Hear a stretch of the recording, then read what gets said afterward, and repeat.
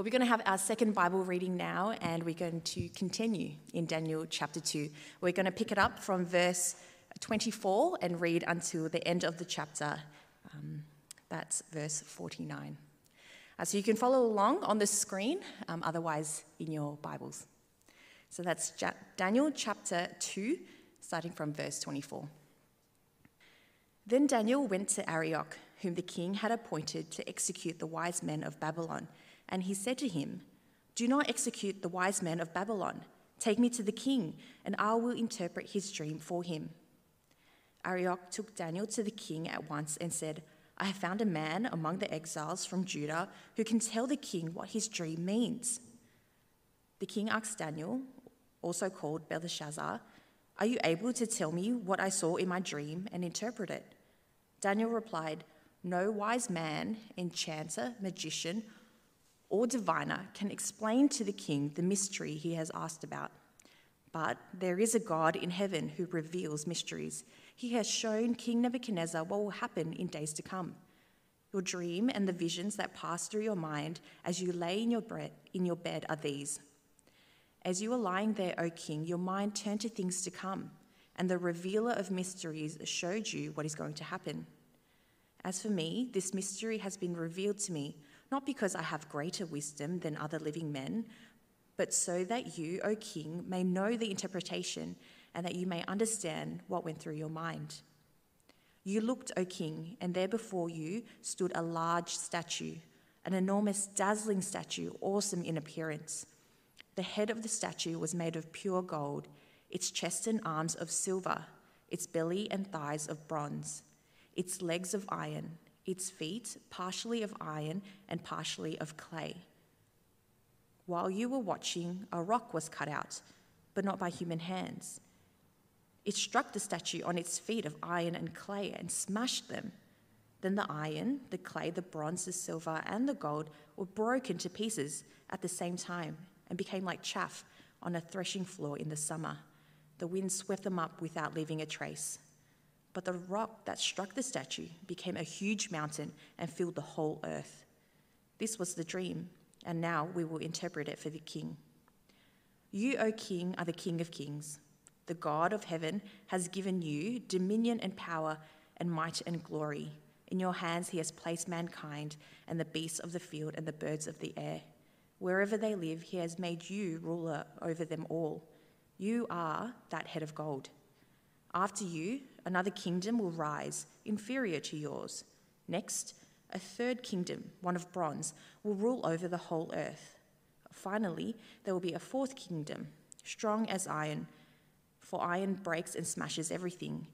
And as iron breaks things to pieces, so it will crush and break all the others. Just as you saw that the feet and toes were partly of baked clay and partly of iron, so this will be a divided kingdom. Yet it will have some of the strength of iron in it, even as you saw iron mixed with clay. As the toes were partly iron and partly clay, so this kingdom will be partly strong and partly brittle. And just as you saw the iron mixed with baked clay, so the people will be a mixture and will not remain united, any more than iron mixes with clay. In the time of those kings, the God of heaven will set up a kingdom that will never be destroyed, nor will it be left to another people. It will crush all those kingdoms and bring them to an end, but it will itself endure forever. This is the meaning of the vision of the rock cut out of a mountain, but not by human hands, a rock that broke the iron, the bronze, the clay, the silver, and the gold to pieces. The great God has shown the king what will take place in the future. The dream is true, and the interpretation is trustworthy. Then King Nebuchadnezzar fell prostrate before Daniel and paid him honor and ordered that an offering and incense be presented to him. The king said to Daniel, "Surely your God is the God of gods and the Lord of kings and a revealer of mysteries, for you were able to reveal this mystery." Then the king placed Daniel in a high position and lavished many gifts on him. He made him ruler over the entire province of Babylon and placed him in charge of all its wise men. Moreover, at Daniel's request, the king appointed Shadrach, Meshach, and Abednego administrators over the province of Babylon, while Daniel himself remained at the royal court. This is God's word. Oh, good morning, friends, brothers and sisters at home. Just when I thought the days of speaking to a camera is over, here we are again. But I am picturing where you normally sit, and the front pew is still empty. And of course, a warm welcome to those of you who are joining us for the first time. But let's pray and we'll have a look at this passage. Heavenly Father, we pray that as we consider Daniel chapter 2, there are things that are difficult to understand. But we pray that by your Spirit, you'll help us to understand it, to think your thoughts after you. And we pray this in Jesus' name. Amen. Now, you may or may not be aware of this, but last Friday was the Lunar New Year, or Chinese New Year, or the Asian New Year, just to be a bit more inclusive. It's a big deal in Asia. It's also a big deal in Box Hill, or it would have been, apart from the lockdown. Now, you may or may not also be aware of this, but the New Year celebration of that culture it's all bound up with a whole stack of superstition. Just like they believe you should be cleaning a house before New Year celebration begins, clean up the house so they can sweep away the bad luck of the previous year. Or firecrackers, normally there will be a whole stack of firecrackers, and that's because it's to ward off evil spirits. Or you're not meant to wash your hair on New Year's Day, and that's because you're washing away the fortunes of this year. Now, of course, as Christians in our family, though we celebrate the New Year's, we don't believe in all that superstition because we believe in Jesus Christ. But what it does highlight is that there is this fear of the mysterious. There is the fear of the unknown. And that really is regardless of culture. And people manage that fear by all sorts of things like superstition. But what it at least recognizes is that life is mysterious. This world is mysterious. There are so many unknowns that we have no control over. So many mysterious things that we cannot explain and we just don't understand. Like the mystery of the mind when you go to sleep. And now we enter the world of Babylon, a world fascinated with the mysterious dreams and visions and divination. There was a whole department set aside to investigate and think about dreams and interpret dreams, a whole department of mediums and sorcerers and magicians. In fact, archaeologists, they've found Babylonian dream tablets, and it's in the British Museum where they've recorded dreams and interpreted dreams on it. And so we enter this world of Daniel. We enter a world where there was great fascination with the unknown and the mysterious, but also a fear of the unknown. And now when we read this passage, we're met with a sense of irony, because we're meant to see their fear, but yet their power. Here we have a king of a superpower over Babylonia, a king who reigned over Babylon for 43 years, a king who got what he wanted, whatever he said happened, a king of power and prestige. In fact, one of the 7 wonders of the ancient world, it was his work, the Hanging Gardens of Babylon, or the Ishtar Gate, now in the Pergamon Museum in Berlin. It was his work. This was a powerful king. He got what he wanted. Nothing was withheld, and nothing was out of his reach. But here's the irony. With all that power, the empire at his feet, he could not even get a good night's sleep. Couldn't sleep, tormented and perplexed by the mystery of his dream. It wasn't a foreign power, their mighty armies or the mighty chariots that caused him to sweat and to fret, but it was his dreams, twisting and turning at night, waking up with a cold sweat, agitated, disturbed, so much so that it looked like paranoia set in. Now that was his experience, but it reflects something else about humanity. It in fact exposes something about humanity, because I'm sure we've had those experiences as well. And what does it show? Well, it reveals that as powerful as any man or woman can be, there are always limits to human powers. We can't even control what happens in our minds when we go to sleep, when we dream. We heard of Ollie's dream. You can't control that. I mean, some of the stuff I've dreamt of, they are the stuff of Oscar-winning movies. I've gone flying like Superman in one of my dreams. I've killed monsters in my dreams. I've survived dying several times in my dreams. I even looked good in one of my dreams, but they were just dreams, and I had no control over them. But not only are there limits to human powers, there are limits to human wisdom. Because what did King Nebuchadnezzar do? Remember, he was powerful. He got what he wanted, the most powerful man in the empire. Well, he turned to the best he had, to mediums, to sorcerers, to magicians. Now, the king at this point, perhaps either because he forgot the dream, but was still tormented by it, or he was smart enough to test out his magicians to see whether they're for real. In verse 5, he says to them, "You tell me not only the interpretation of the dream, but the dream itself. Because anyone can make up an interpretation, but you tell me the dream. And if you get it wrong, you die. You get it right, you'll be rewarded." Now, if you were those sorcerers, magicians hearing such a threat, what would you do? Well, you do all you can. You apply your mind, so you're the expert. You're the one who's meant to solve it. Your life is on the line now. But what did they do? Well, they were like your typical overpaid and under-delivered type of staff. And they conceded. They knew that there was a limit to human wisdom. You see, as smart as any human being can be, we might have a lot of letters behind our names, a lot of PhDs and masters of this and PhDs of that. We might even be a genius. But how many geniuses are considered fools in the eyes of God?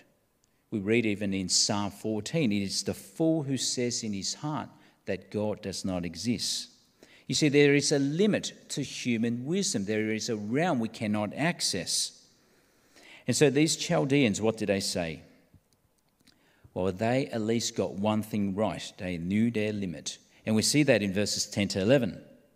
No one on earth can make known what the king requests. Consequently, no king, however great and powerful, has ever asked anything like this of any magician, medium, or Chaldean. What the king is asking is so difficult that no one can make it known to him except the gods, whose dwelling is not with mortals. And so they're saying to the king, "You're asking too much. Only the gods can reveal such things. We're mere mortals." And so what did the king do? Well, Nebuchadnezzar here, he shows the characteristics of any insecure, volatile, deranged ruler. Smack down, lock down, kill them all. And so what do we have? Well, we've got now a story of a king agitated and tormented by these mysteries, and as powerful as he was, reduced to a mere man. But of course, there was a purpose to these mysteries. It was not just there for that purpose. Daniel was facing execution now as one of the wise men. And so what did he do? Well, not flee, not turn to other wise men, but instead he turned to God. And he called a prayer meeting with his friends. And perhaps as a side tangent here, there's a lesson there for us. You see, those of you who think you can go about being a Christian alone without the help of your brothers and sisters, that is not true. It just can't be. You need your brothers and sisters in prayer, and they need you. Even courageous Daniel calls a prayer meeting. But why? Well, because he knew, I'm just a mere mortal.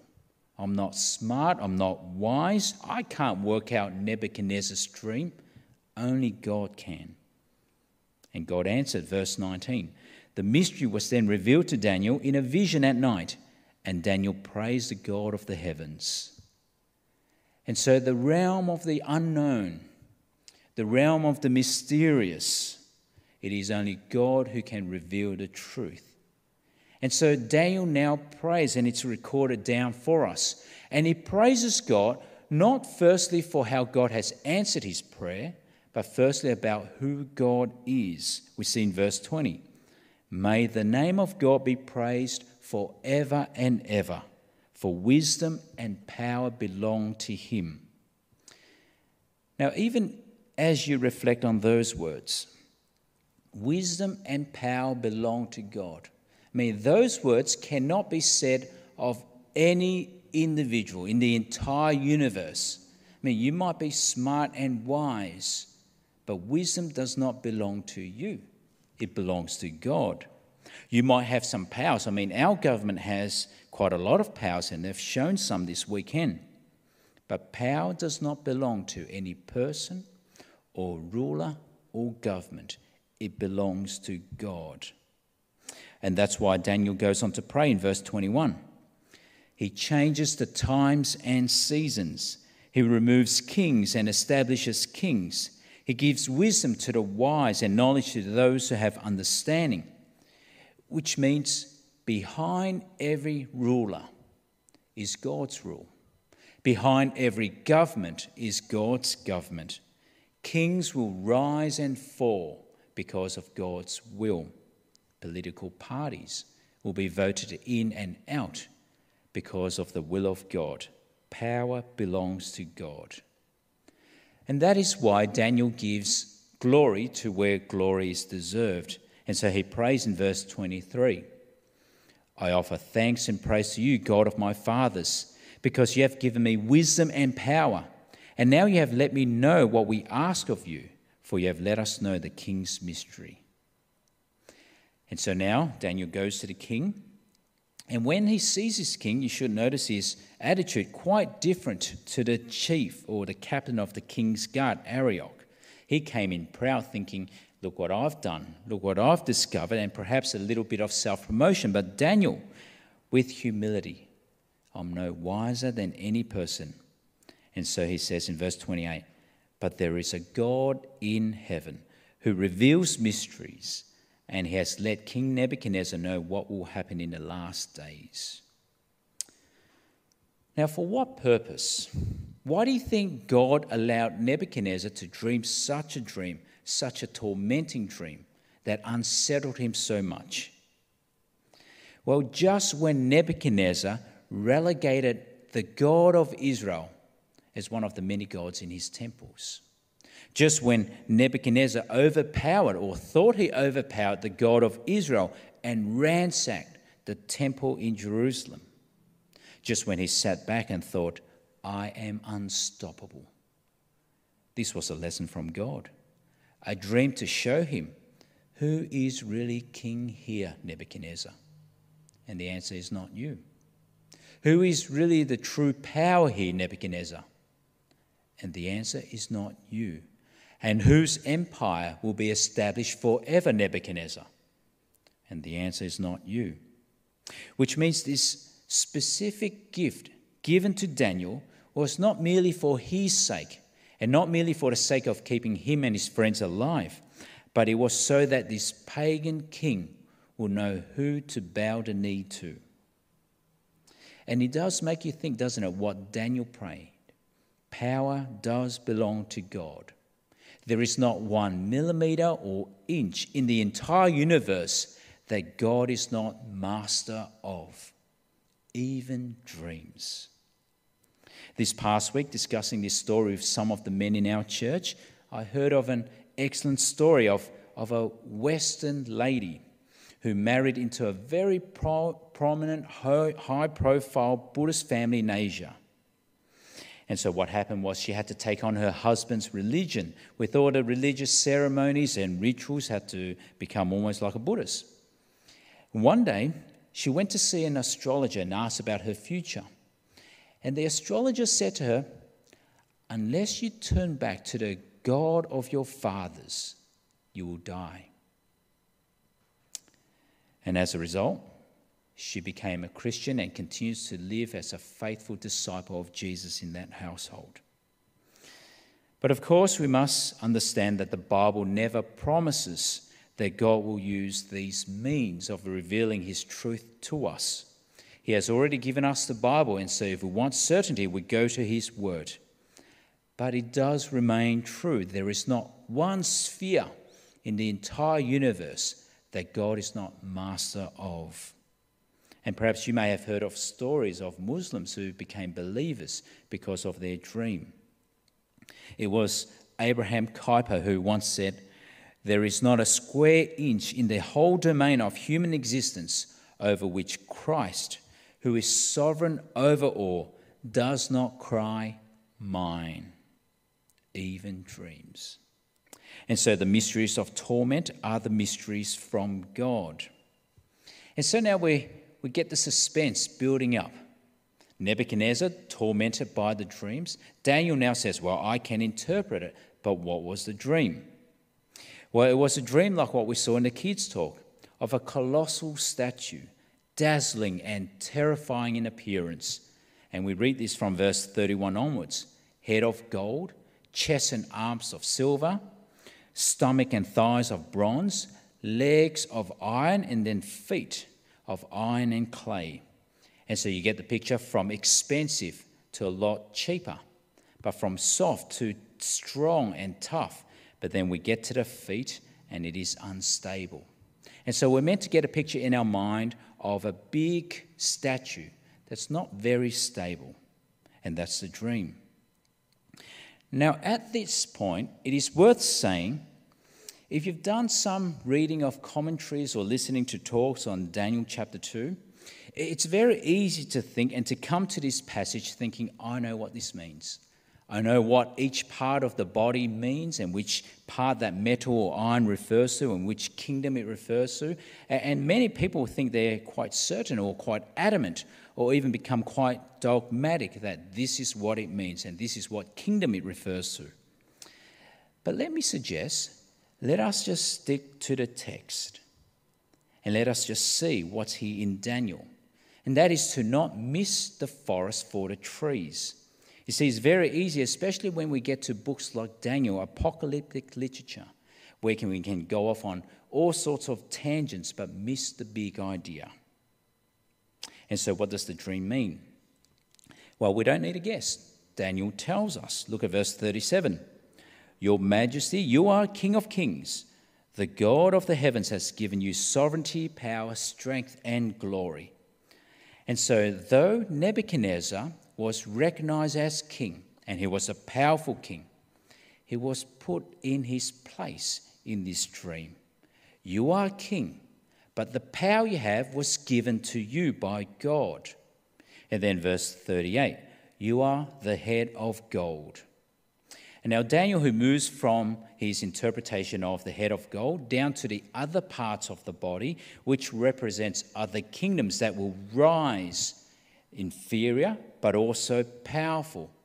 But note here that Daniel doesn't identify which kingdoms they are. Many will come and think, well, that refers to the succeeding kingdoms, the next three empires that rose after Babylon. And so the Persians, the Greeks, and the Romans. Now, I guess this is where I don't want us to miss the forest for the trees. Because even if what Daniel meant referred to those kingdoms, he doesn't say that. It could even be that he meant for those four kingdoms to represent all the kingdoms of human history. You see, the number 4 in Hebrew signifies a sense of totality. And that's why you've got the language of the 4 corners of the globe, the 4 corners of earth, everything. Or the 4 living creatures representing all the creatures on earth. Or the 4 rivers flowing out of Eden. 4 can just represent all. But what's the point that Daniel was trying to make? What's the big idea? The forest for the trees. Well, whatever kingdom they represented, they were all in trouble. All of them.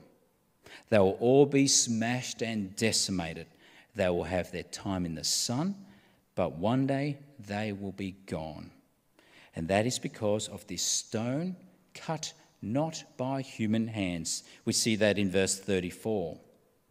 A stone broke off without a hand touching it, struck the statue on its feet of iron and clay and crushed them.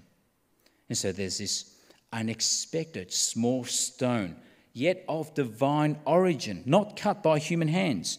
And it grows into a mountain and fills the earth.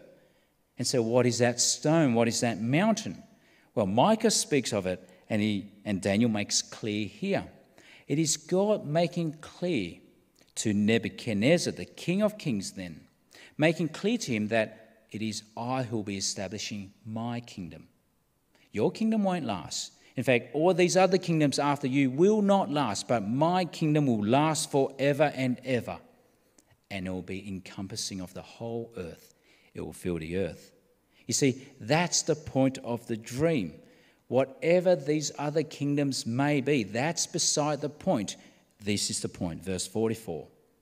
In the days of those kings, the God of heavens will set up a kingdom that will never be destroyed. And this kingdom will not be left to another people.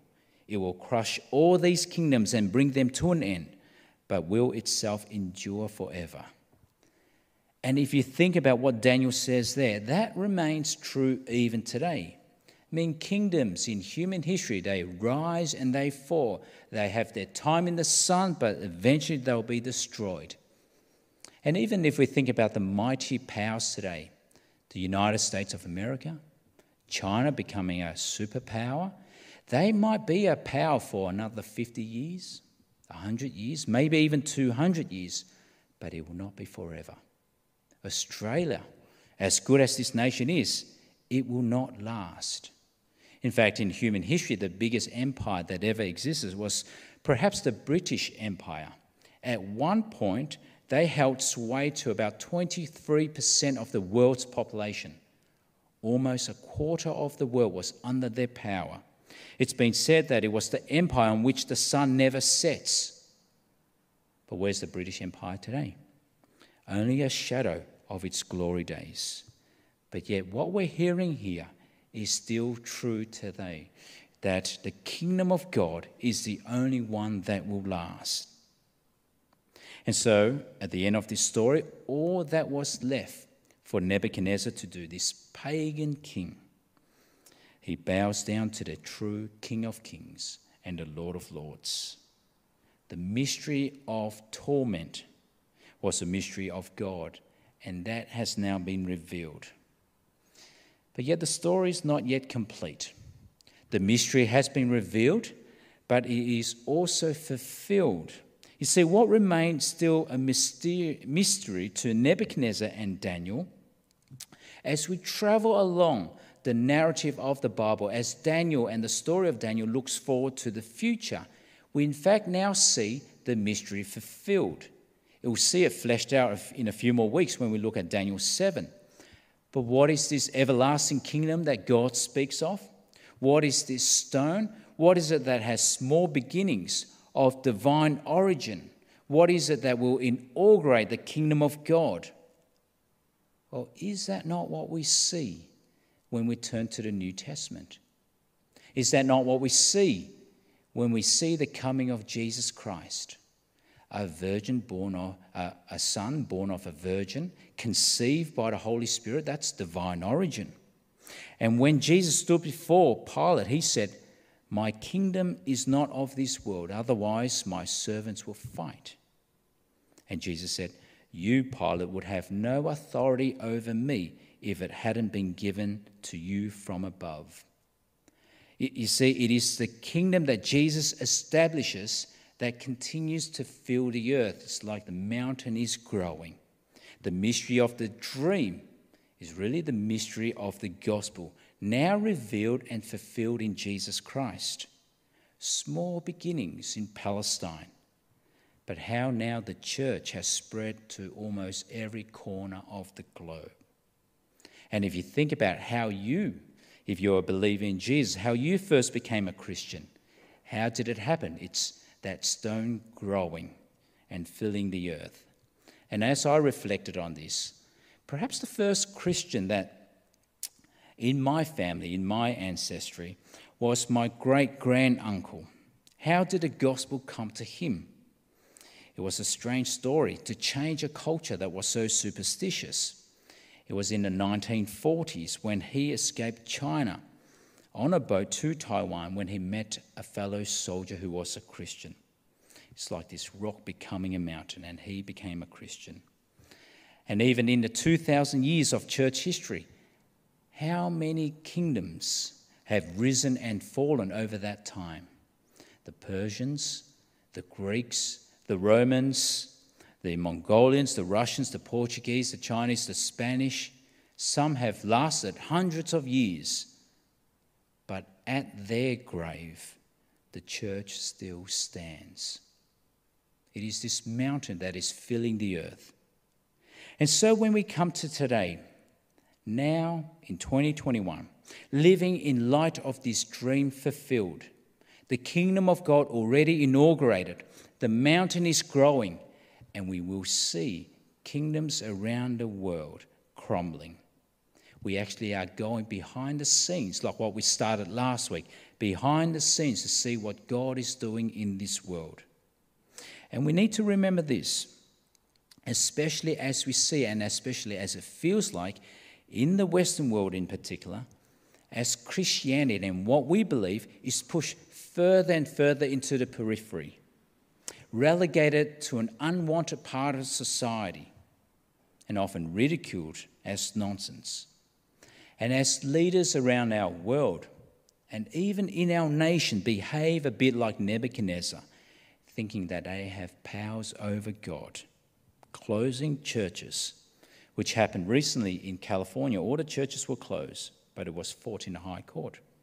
Removing scripture from school in the name of tolerance, and forgetting that their powers were from above. And so what do we do as we notice a world like this? As we live in a world that is filled with so many Nebuchadnezzars, do we fret? Do we fear like we've had a nightmare? Or do we pray like Daniel and his friends? Do we live with that sure and certain hope that the unknown to them is no longer mysterious to us? It has been revealed to us in the gospel of Jesus Christ, that we who believe now belong to the kingdom of God, this everlasting kingdom spoken of here in this dream, a kingdom not made of gold or silver or bronze or iron, but established by the very blood of Jesus Christ. I mean, is that the kingdom you belong to? Seasons will come, seasons will go. Waves and currents of social engineering, but where do you stand? Where do we stand, even if it doesn't feel like it, but where do we stand as we see the world crumbling? Well, we stand on Christ, the solid rock. Let us pray. Heavenly Father, we do thank you that you are the revealer of all truth, and that you do make clear from thousands of years ago, which remains true, that you are establishing your kingdom, and that your Son, Jesus Christ, has inaugurated that kingdom and welcomes us in. And so help us as Christians today to live in this world, not being shaken by all that happens around us, but standing firm on Christ, the solid rock. And we pray this in Jesus' name. Amen.